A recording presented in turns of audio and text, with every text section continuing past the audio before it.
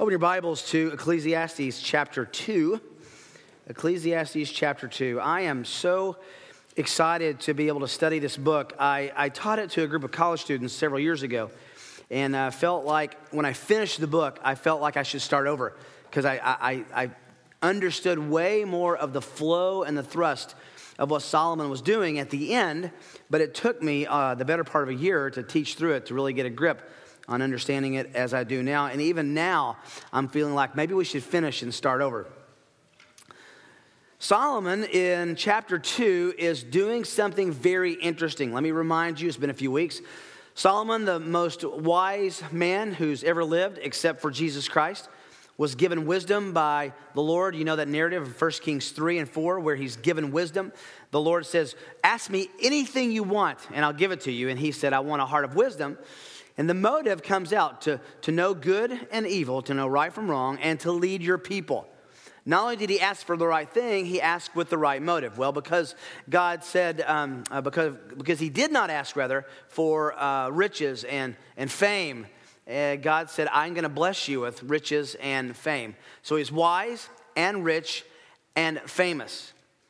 You see him in the early part of his life displaying that wisdom in his really amazing effort to train Rehoboam to be his successor. I think his training manual for young Rehoboam, his son, is the book of Proverbs. But as you read in 1 Kings chapter 11 and 12, Rehoboam learned the mistakes of Saul, the mistakes of David, the mistakes of Solomon, and even added to his own. The kingdom was divided, and he had a war with Jeroboam. And then you have the northern and the southern kingdoms that began right after Solomon's death. Ecclesiastes was not written at the height of Solomon's climb to his fame and fortune and his position really on a world stage where people would come and say, yeah, teach us what you know. Ecclesiastes was written at the end of his life, after he had, in our words, crashed and burned. He had experimented with the world. We find out that he had 1,000 women in his life, 700 wives, 300 concubines.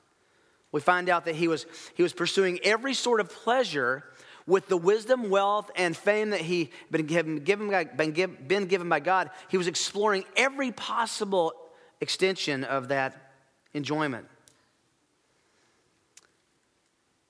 Kingdom goes in decline. He does what the Lord doesn't require, and he goes exactly against what the Lord does require.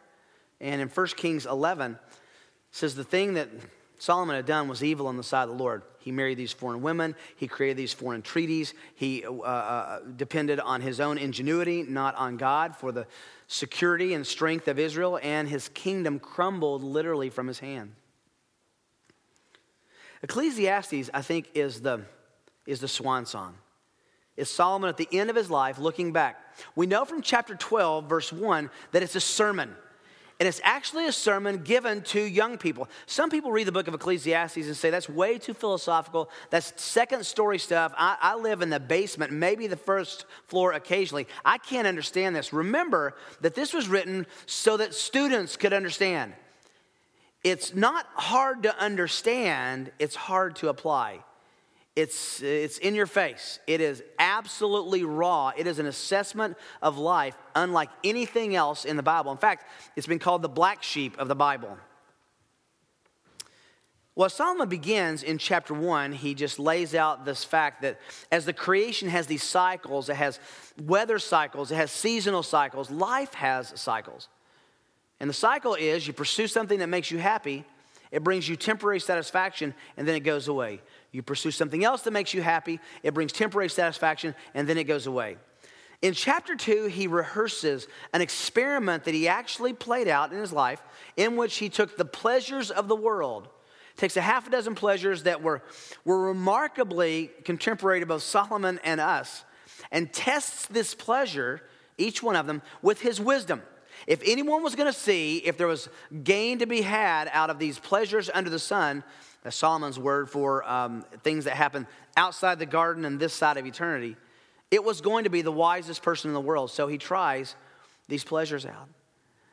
He says, I tried these while my mind was still guiding me wisely. You can see that in chapter 2, verse 1. I said to myself, that's the first problem, right? Anytime you have a conversation where you say, I said to myself, you know there's trouble. I said to myself, come now, I will test you with pleasure. He actually articulates to himself a plan and a strategy to extract whatever pleasure he can out of life. So enjoy yourself. Have at it. See what all of your fame and fortune and wisdom can get you and gain you to give you what everybody says will bring satisfaction. So he tries fun. Instead of laughter, it's madness. Pleasure, what does it accomplish? Then he tries alcohol, getting high, getting drunk in verse 3. Tries materialism in verses 4, 5, 6, and 7. Climaxes with the silver and gold in verse 8. And we drop into the middle of verse 8, and we see a little test that he applies that's remarkably contemporary to us. And that is entertainment. Look in the middle of verse 8. I collected for myself silver and gold and the treasure of kings, treasure of provinces. I provided for myself male and female singers. That's it. I provided for myself male and female singers. That's entertainment. What does this have to do with us? Well, we find ourselves in a remarkably entertainment-saturated world, do we not? I did some research. There's no way. We would be here all night if I had tried to read all this to you. Some of this might be fascinating to you, though. The percentage of U.S. households with at least one television. Percentage? Any guesses? 98. Percentage of U.S. households. This was very interesting. I thought I read it wrong, but just listen to this statistic. The percentage of U.S. households with 2 television sets is 34. The percentage of households with 3 or more television sets is 40%. So more people have 3 or more than have just 2. Hours per day that the television set is on in the average U.S. home, 7 hours, 12 minutes. Percentage of Americans that regularly watch television while eating dinner, 68%. Chance that an American falls asleep with the TV on at least 3 nights of the week is 1 in 4. Percentage of Americans who say they watch too much television, 51%. Is there a disconnect there? Just some random statistics here. Children and education with regard to entertainment and television. Number of minutes per week that the average American child ages 2 to 11 watches television. Average minutes a week, 1,197. Number of minutes per week that parents spend in meaningful conversation with their children, 38.5. Now, I know these are averages, and it doesn't reflect the church, and certainly not your home, so we won't go there.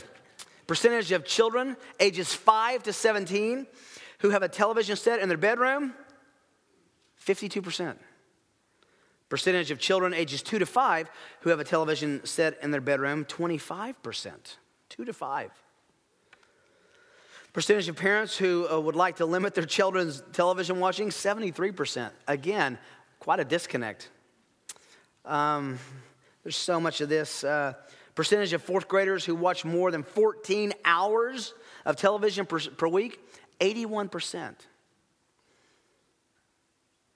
Hours per year, think of this, hours per year that the average student, junior high and high school, this is according to Nielsen, average hours per year that the junior high and high schooler will watch television is about 1,500 hours. Hours per year, the average American youth spends in school is 900.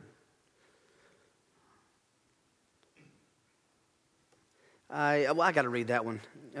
Chance that an American parent requires that children do their homework before watching television, 1 in 12. We can go on and on. There's a whole set of statistics. Nielsen has all these listed out. You can see them on their website. Number of violent acts that the average American child sees on television by age 18 is 250,000, 250,000. Number of murders witnessed by children on television by the age 18 is 16,000 murders. I think most of those were during Star Wars. Percentage of Hollywood executives who believe there's a link between television violence and real life violence. Think about this. The percentage of Hollywood executives, who believe there is a real live link between entertainment violence and real life violence, 80% of them think that. And yet they're still cranking it out. It's not worth going into all this. It's just from Abandoned in the Wasteland, Children Television and the First Amendment by Newton Minow. He says, by the first grade, most children have spent the equivalent of 3 school years in front of the television set. Now, I'm just picking on television because I grabbed these statistics, but it's more than that. It's not just television, and it's not just movies, and it's not just media, it's not just the internet. It's the content. You know as well as I do that there was a movie released this last weekend that has gotten national and international attention. And what's amazing, 50 Shades of Grey, you've no doubt heard of that. I was asked this last week, should a Christian go see that? No. No. Under any circumstances, under any justification, no. You know what that is? What you're seeing with that movie, just witness, step back from the culture and look. You're watching the popularization of pornography. Whereas it used to be shameful, it used to be hidden, then it was just relegated to the internet. Now people walk in with a crowd of people into a movie theater to watch. It's not just the amount of time, it's the content. And we have to ask ourselves if we're content being entertained by things for which our Savior died. Are we being entertained by things for which Jesus died? I hear people say, it doesn't bother me. You know what? It bothers Jesus. What is our standard? Those are just statistics. They have an overwhelming message, though. Something is attracting an awful lot of people to the couch, to the movie theater, to the computer screen. TVs, movies, Netflix, magazines, music, internet, books, sports, probably another dozen mediums of entertainment relentlessly pound and pound, just like a sledgehammer on soft pewter. And if you don't have your guard up, it can lull you into thinking, that's not so bad, because we begin saying, that's not as bad as what it used to be. What is our comparison? What is our comparison? Sometimes I wonder, what would the Apostle Paul say if he were walking around with us today? Better question is, what would Jesus say if he were? In his book that was written in 1963, if you want a fun read, I remember reading this, I couldn't put it down. It was written in 1963. It's by Daniel Bornstein. It's called The Image. He outlines with just convicting clarity this subtle shift in the culture back then from heroes to celebrities in entertainment. Think about this. It used to be that men and women were respected, admired, followed, emulated because of some intrinsic value in their character, their bravery. When I grew up, my heroes were astronauts. I had an astronaut helmet. I wanted to be an astronaut. I had a picture of Neil Armstrong that I was convinced he signed, she didn't, on my chest of drawers. Those were heroes. They risked their lives for scientific advancement. Now we throw worship, not at heroes. We throw them at what we call celebrities. In this book, Bornstein says this about celebrities. A celebrity, this is interesting. A celebrity is simply someone who is well known for being well known. It's a great insight. They're well known for being well known.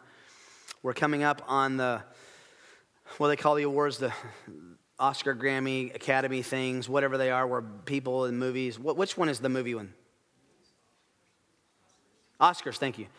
Coming up, there's lots of chatter on that. I keep seeing it on my USA Today. And have you ever really thought about acting? I'm not anti-acting. I think that there's an art to it, and I appreciate someone who can act well. But do you understand an actor is really just a very good pretender? So we give awards for pretending. That's what the Academy Awards are. we'll give you an award for pretending best.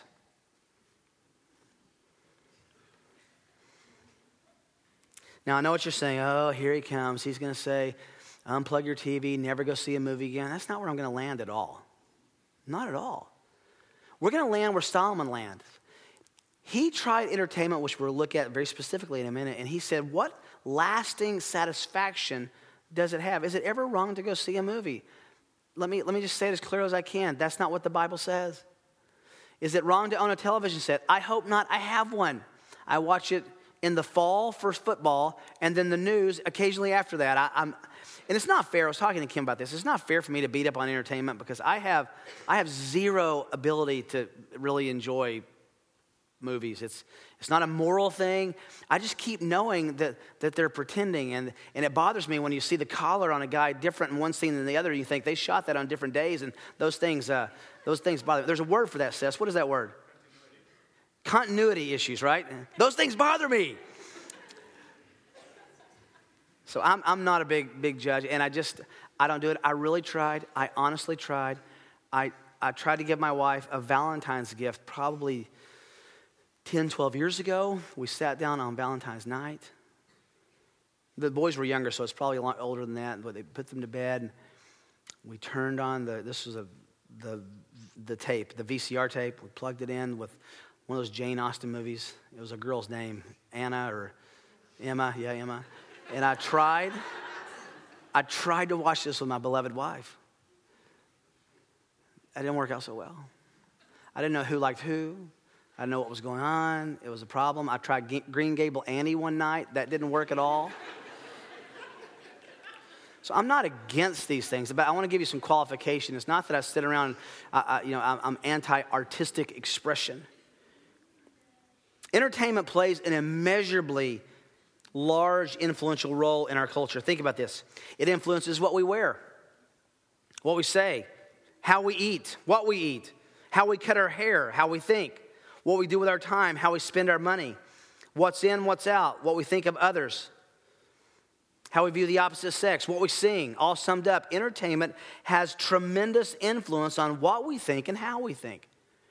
It's just important to know that. We don't have to throw it all out the window, but it's important to understand that. Now, this should strike you as incredible when you consider the definition of entertainment, okay? I told you all that to get to this definition. Have your seatbelt on? Right out of Noah Webster's dictionary. Here you go. Entertain, quote, to hold one's attention and to amuse.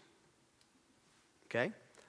Let me give you a little Greek lesson from the word amuse. It comes from an alpha privative with a Greek and a Latin phrase. Amuse. Means not. Muse means think. So the definition of entertainment is not thinking. Now, I understand that there are some things that can make you think. I'm not saying it doesn't, but understand that's the definition of entertainment. What's a Christian to do with the entertainment industry as we know it? How do we evaluate it? Solomon has an answer for us here in verse 8. His conclusion is simple. His conclusion is profound. If anyone should have known the emptiness of entertainment as a satisfying feature of life, it would have been Solomon. He had the wisest mind, the ability to understand what it has intrinsically, artistically to offer. It's critical to understand that context. Solomon is applying greater powers than you and I could ever have of artistry and evaluation to this medium of entertainment. You say you're kind of picking on movies and TV. Well, those are the best statistics that you can find, but we could talk about music. That's where Solomon went. Music just doesn't satisfy. It's nice. I like music. But let me ask you a question. Well, I remember we were moving out here. I had a box of albums. We called them LPs. Remember those? And one of my sons, I was moving them when we were getting ready to move to Kansas, and he found the box. He says, "Dad, these are the biggest CDs I've ever seen." It's changing. Now you don't even buy CDs much more. You just download it. You get Spotify, and you have access to everything. It's just remarkable to see how fast the entertainment industry is is changing. But let me ask you a quick question on satisfaction. You ever bought an album? Ever bought a CD, a cassette tape, an 8-track tape? There are songs that I still hear where it clicks in the 8-track format. If you're under 40, you just don't even understand what I said. Have you ever bought a piece of music, listened to it, and thought, that's it? I will never need any more music as long as I live. I can listen to this on loop 24/7 for the next 30 years and never get tired of it. Does that happen? It doesn't satisfy in a lasting way. There's nothing wrong with music. I listen to music every day. I have great music that I listen to when I study. The issue is pursuing it as a means of finding satisfaction, a means of finding happiness outside of God. Look back at chapter 1, verse 18. This is the key. In much wisdom, there's much grief, and increasing knowledge results in increasing pain. In other words, the more wise Solomon became, the wiser a person becomes, the greater they see the gap between worldly offers of satisfaction and their inability to satisfy it. Solomon had chosen a disciplined pursuit of meaning under the sun, outside the garden, this side of heaven, but his pursuit became an experiment in finding meaning and lasting pleasure apart from God's blessing and apart from God giving it as a gift. He plumbs into these depths of pleasure to see if any experience could bring lasting, longing satisfaction. As we've said, he was looking for life in all the wrong places. He continually says, vanity of vanities, all is vanity. It's steam off a cup of coffee. It's there for a moment, and then it's gone. His experiment was to test pleasure rather than to look at or trust in God's revelation. That's the real issue. Now, in chapter 1, verse 13, contrary to contemporary health and wealth preachers, God has actually given us what the New American Standard calls a grievous task. The King James calls it a sore travail. The New King James calls it a burdensome task. The NIV calls it a heavy burden. The RSV calls it an unhappy business. The New Jerusalem Bible calls it a wearisome task. What is it? Life. Life is hard. And it's going to be, and listen, it's designed by God to be hard so that we don't want to stay here forever. And heaven is actually attractive to those who believe in his Son. Let's drill down into this experiment. It's very simple. And that's Solomon tries pleasure with a band, male and female singers, music. He shows some hidden poison there. Let's unpack it in a simple short phrase in verse 8. As we do so, I want to give you 3 ways to evaluate entertainment's value. 3 ways to evaluate entertainment's value. We're going to be looking over Solomon's shoulder this evening. I'm not saying that entertainment is all wrong. I'm not saying any form of it is wrong, bad, evil, sinful. It's when entertainment controls our thinking and begins to control our decision-making and our life more than it should. Then we have the same problem that Solomon had. Number 1, recognize the selfish focus of entertainment. Recognize the selfish focus of entertainment. Look at verse 8. He says, I provided for myself. Solomon wanted entertainment for his own heart and soul. Entertainment is like that. Let me ask you a question. Have you ever told somebody, I know that you like this certain singer. I'm going to get the CD. I'm going to get the download for you. And I'll listen to it and I'll enjoy it and then tell you how good it is. Do you enjoy entertainment for someone else? No. It's by definition, it's for yourself. Such selfishness has moved us to the likes of personal entertainment devices. I'll tell you, this is hard. I'm about to sound like an old curmudgeon here, okay? This is so bad. I can hear it coming. I can hear my son's conversation right now on the way home tonight. I know it's coming, but let me just sound like the old man that I'm becoming, all right? It's so frustrating to try to communicate with someone whose ears are plugged with wires. Right? Huh?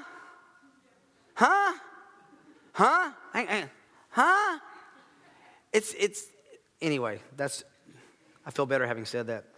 We have personal, it started all with the Walkman. Remember the orange or the yellow Walkman?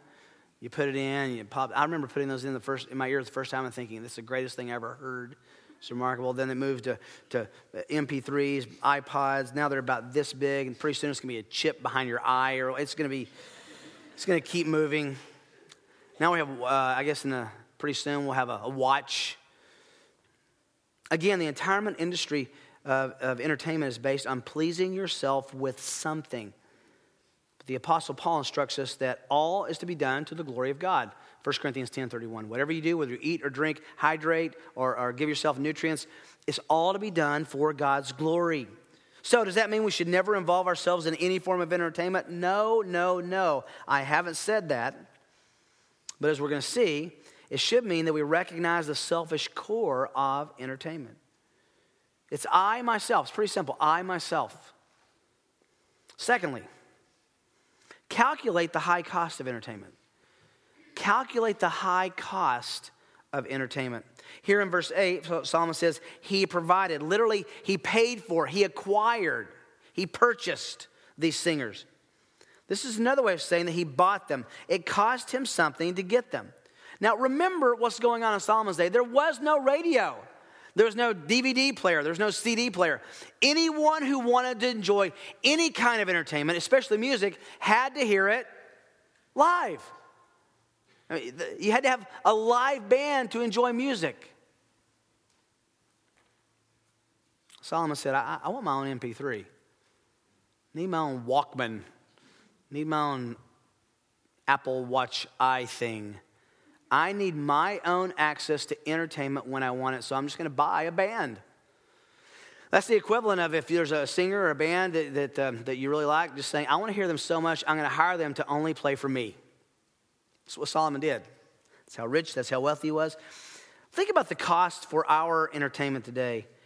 CDs bump around $15. Stereo system for the home and car are, if it's not stock, can run $500 to $1,000.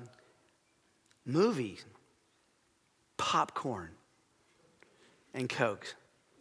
I told you I'm not a legalist. I went not long ago with my family to see a movie, and we decided to splurge. So we got a soft drink and popcorn, and I mortgaged my house to get it. A decent play is approaching $50 or more. Internet service is you pay for every month. Computer games can be as high as hundreds of dollars, depending on the sophistication of it. TVs, DVD, Netflix, Amazon, home entertainment system, books, magazines, on and on and on. We have so much technology coming at us, and it all has a cost. Now, that's just the monetary cost. Think about the time cost. The time of a movie, the time of a TV show, listening to music in the car, playing video games, wandering around the internet to find some Netflix that you want to watch. I'm not saying it's all condemnable. I'm saying count the cost. How long does that really take? Ephesians 5 tells us to redeem the time. Entertainment can be time consuming. That's not the real cost, though. As we'll see in a minute, because this bumps up against what Solomon did here, and it might not be obvious at first, there are moral costs. Does immoral entertainment have an immoral effect on us? Let's ask it this way. Does it present sin in an attractive way? Isaiah 5 condemned that. When sinful pleasures and pursuit are presented in a desirable way, it's sin. The issue goes back in Christian discussions to at least AD 200, if you can believe that or not. Tertullian wrestled with the issue in 200 AD 200, of going to plays that included immorality and immodesty.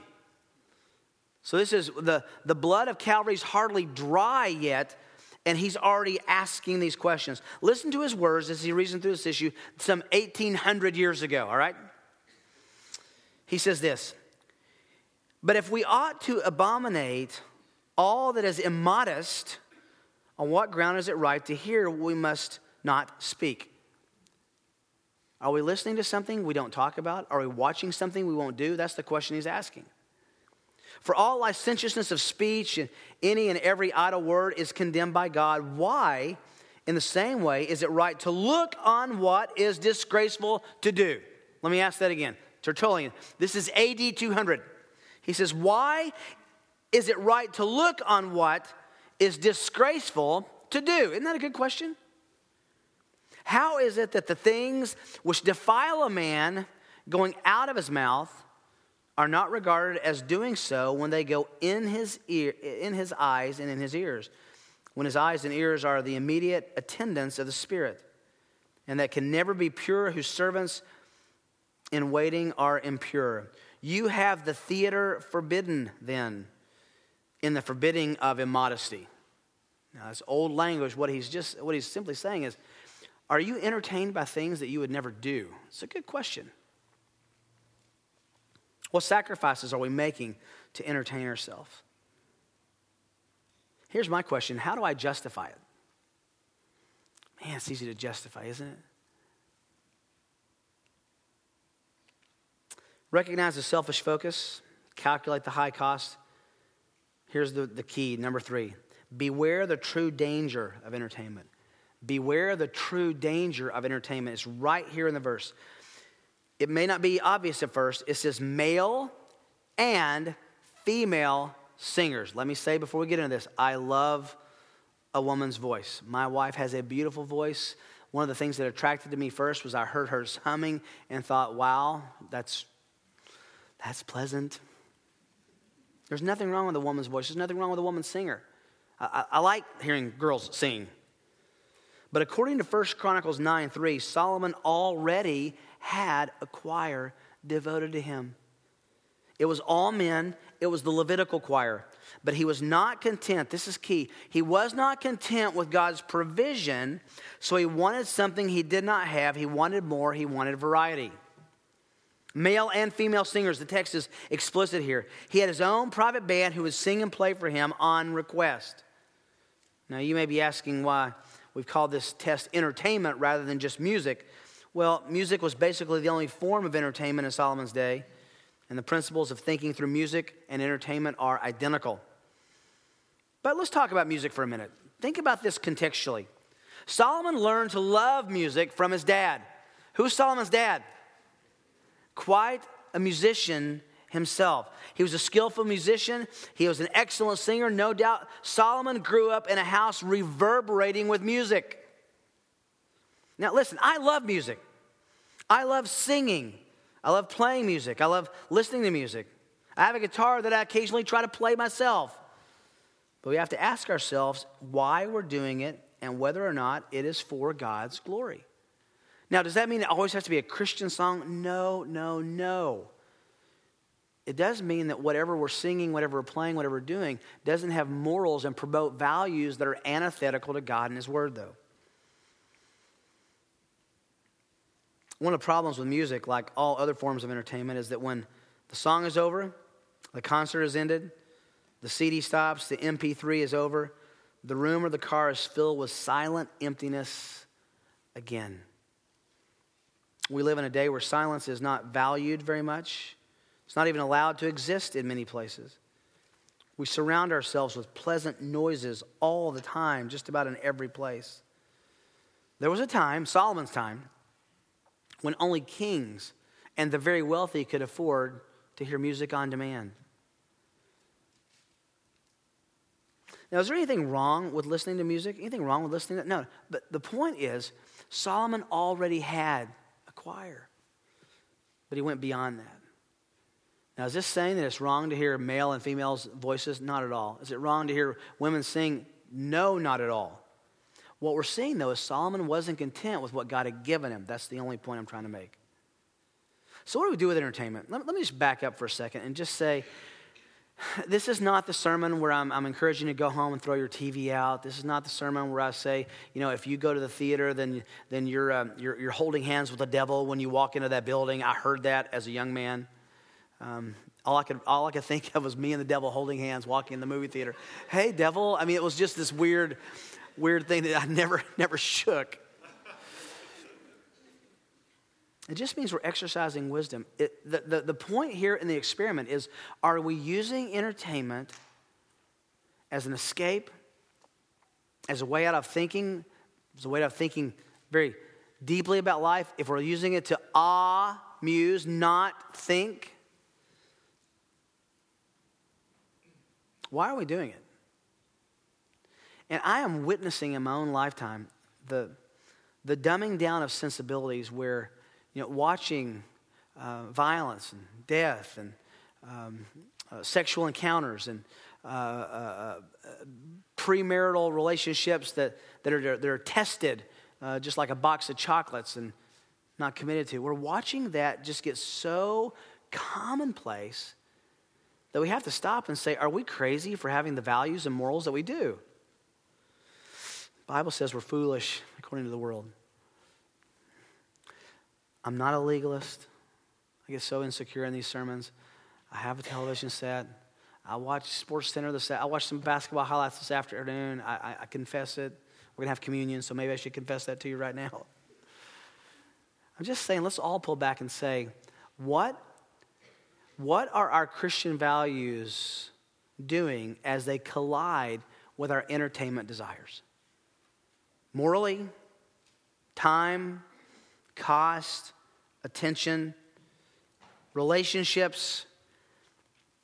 So if you go out and say that, Pastor Rick said that all entertainment is wrong, I'm going to sick Mike Walgie on you because he's tallest. No, he's not, but he's Big Gelder. He can find you. I'll send Ben Hyman on you. That'll even be worse. I'm just asking for wisdom. That's what Solomon is doing. Because Solomon said, I tried to get satisfied with this, and it just didn't bring me lasting satisfaction. I mean, have you ever seen one movie and you thought, that's it, I'll never see it again until the sequel comes out, then you're suddenly not satisfied anymore, right? It's just about satisfaction. Well, that's our experiment, and that's the simple one. Just for a second, look down in the verse, in verse 8. I gotta warn you about what's coming with the next experiment. The pleasures of men, many concubines. It's unashamed, unbashful in saying, Solomon says, I tried sexual pleasure. We can surmise with the better part of 1,000 women. What was his conclusion about that? We can know his conclusion to all these experiments because you go down to verse 10. All that my eyes desired to do, I did not refuse them. Every time I read that, I think, who can say that? All that my eyes desired, I did not refuse them. I did not withhold from my heart any pleasure. Who can say that? Who has enough time, power, and money to say I can get or do or experience anything I want? Solomon did. My heart was pleased with all my labor. This was my reward for all my labor. I deserve it. I earned it. I've got this much money. Thus I considered all my activities, which my hands had done, the labor which I had exerted. And guess what? All was Havel, vanity, steam off a cup of coffee. He even goes on, striving after the wind. No profit under the sun. It was down in Sunday school when we get those little toddlers and we blow those bubbles and they keep grabbing them and grabbing them and grabbing them and they look at their hand and nothing's there. That's exactly what's going on here. So what's the takeaway? All entertainment isn't bad. Don't be entertained by sinful things that Jesus died for, and make sure that it's not creating a cost in your life socially or morally or financially that's unwise. Very simple. Now, what I want to do for a second is transition because it so perfectly is congruent with what we're going to do and getting our hearts ready for the Lord's table. Turn back over to the book of Haggai.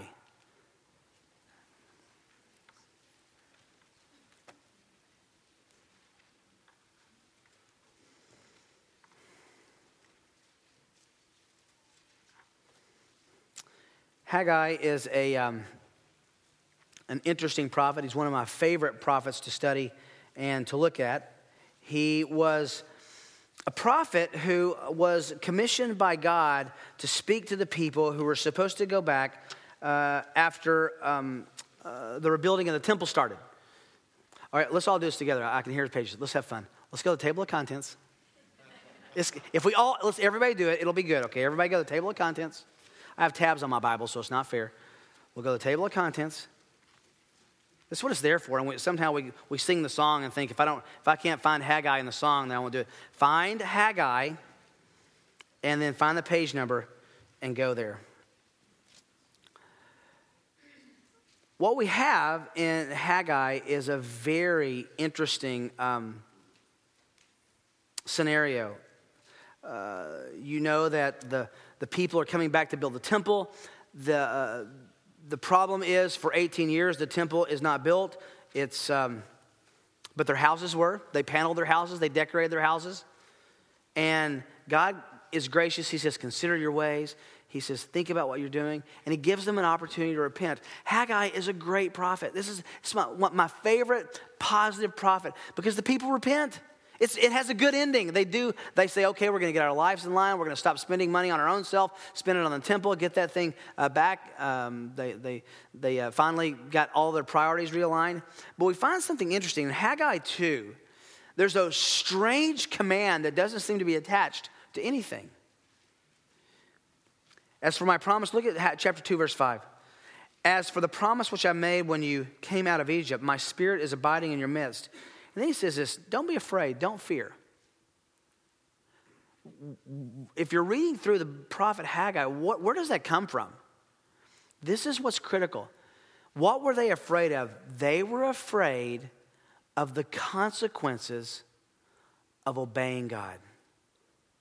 They were afraid, let me put it in our vernacular, they were afraid if they obeyed God, they were concerned that it wouldn't go well with them. Remember what had happened when they started building the temple before? It had drawn the ire of Egypt and Assyria. They said, don't build that temple again. We're going to come back. Babylon wasn't happy that they were rebuilding it because they'd stolen all the implements out of it. It began to raise the lightning rod for the surrounding countries that they're going to rebuild their temple for their God. They're going to claim that their God is great, and they were threatened not to do it. So they said, we're afraid if we obey, things will happen to us. So they were afraid of the consequences of obedience. They were afraid of what would happen if they did obey. Plus, we also know they were afraid of what would happen, what they would miss if they obeyed. If you go back to the first of the book, God says, the problem with your not building the temple is that you're not... is not that you're not just building. You are building, but you're building your houses. You're putting a lot of money in your house. You're spending all your money on yourself. You're not spending on the Lord. So he said, consider your ways, realign things. In other words, they were afraid if they obeyed God, they wouldn't get what they want. They would miss out on another pleasure. Is that any different than us? We're afraid of what obedience will cause us, and we're afraid of what obedience will cost us. If I don't pursue this lust, I won't be fulfilled. If I don't pursue this indebtedness, I won't be happy with this materialistic desire.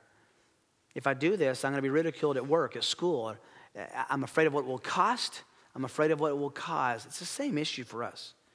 And I think it's something that's really important as we come to the Lord's table to just say, what are the issues of obedience that we all know? I was talking to someone before the service, and I loved her language. It was Michelle Foss. I'll just tell her, I stole your reward in heaven, I hope, Michelle. Hope I didn't. But she said, I'm always thinking about besetting sins. I love that language. It's biblical. In other words, what sins are unique to my own heart that my heart leans back, and as Jonathan Edwards said, my heart leans back over toward that sin. It's hard to lean toward God because I'm inclined back toward those sins or those inclinations.